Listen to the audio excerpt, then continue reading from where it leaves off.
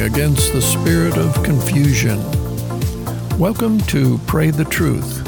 I am your host, Rod LaSalle, and today we will be praying to overcome confusion in our country, our state, and our home. Why confusion? The President says it is time to open the country back up. You would think that everyone would agree that getting back to normal is a good thing, especially after dealing with a plague like COVID-19.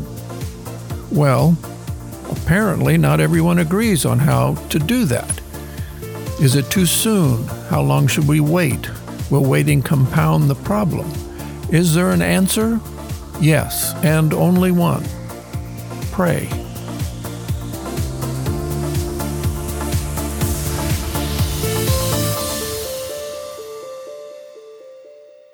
Now, before we get started, we need to talk about answered prayer. Considering our prayers earlier, we need to discuss a couple of news items. Worldwide, 30% of the countries have not had a new coronavirus case in the past 7 days.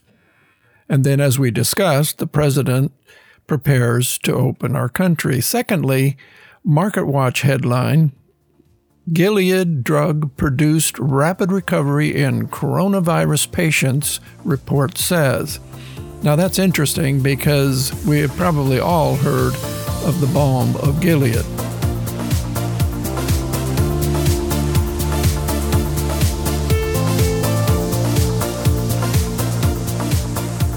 Before we start our prayer, we need to ask ourselves about confusion. Where does confusion come from? Well, we know in 1 Corinthians 14:33, for God is not the author of confusion, but of peace, as in all churches of the saints. So if God is not the author of confusion, then that can only leave one other entity, person, and that's Satan. We need to also recognize 2 Corinthians 2:11, lest Satan should get an advantage of us, for we are not ignorant of his devices. It's important to realize that Satan is devious and that there are many ways that he can convince us that following his way toward confusion, acting in confusion, or should I say acting confused or being confused, is part of his realm and not God's realm. And last, we need to realize how we combat confusion, and that is the Word. And we're going to talk about some scriptures that will help us in the next section.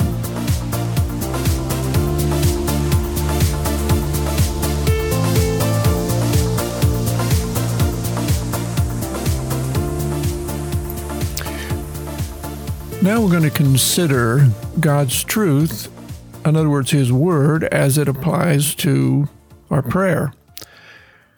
First, we're going to start with Proverbs 3:5.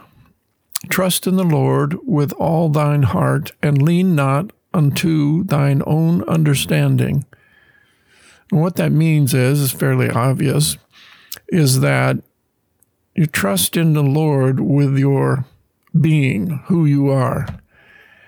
And you lean not to your mind, your understanding, the natural mind, the part that would cause you to fear and to take erroneous paths. Then we go on to Proverbs 3:6. In all thy ways acknowledge him, and he shall direct thy paths. So going with the first scripture, 3:5, we lean not to our own understanding, and we acknowledge him in everything that we do. And then because of that, he will direct our paths. Isaiah 57, for the Lord God will help me, therefore shall I not be confounded. Therefore have I set my face like flint, and I know that I shall not be ashamed.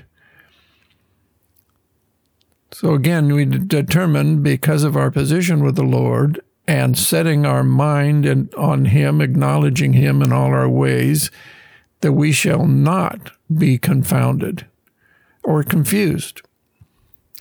James 1:5, if any of you lack wisdom, let him ask of God, that giveth to all men liberally and upbraideth not, and it shall be given him. Now, when the enemy tries to confound us, and what confound means here is that when he presents a likely, in the natural, a likely option to what God is asking, we are stopped for a moment. We have two directions that we can take. Now we need to set our heart on what God says, and the word that we'll be praying soon, will allow us to follow God. Philippians 4:7, and the peace of God, which passeth all understanding, shall keep your hearts and minds through Christ Jesus. And Romans 10:17, so then faith cometh by hearing, and hearing by the word of God. We have to, after it's all said and done, believe in the word, and the way our faith is developed comes from reading the word.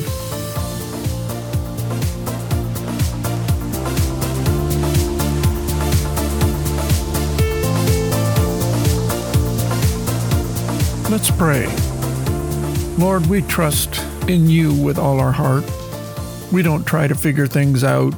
We go by what the word says, and in everything that we do, we acknowledge you.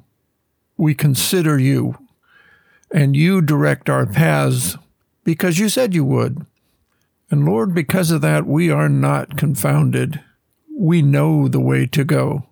We set our face in your direction and according to your purpose. And we have your wisdom because you've given it to us in all circumstances. And because of all that, Lord, we have your peace, no confusion.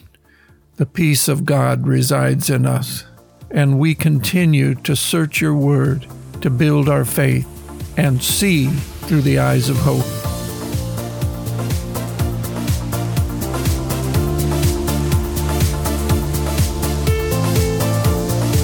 Thank you for taking the time to be with me again today and saying this prayer. Again, please look through your eyes of hope, and you will see with your real eyes as God moves. You will be able to see him move if you believe in your heart. Also, if you don't know the Lord, remember Romans 10:8 and 9. But what saith it? The word is nigh thee, even in thy mouth and in thy heart.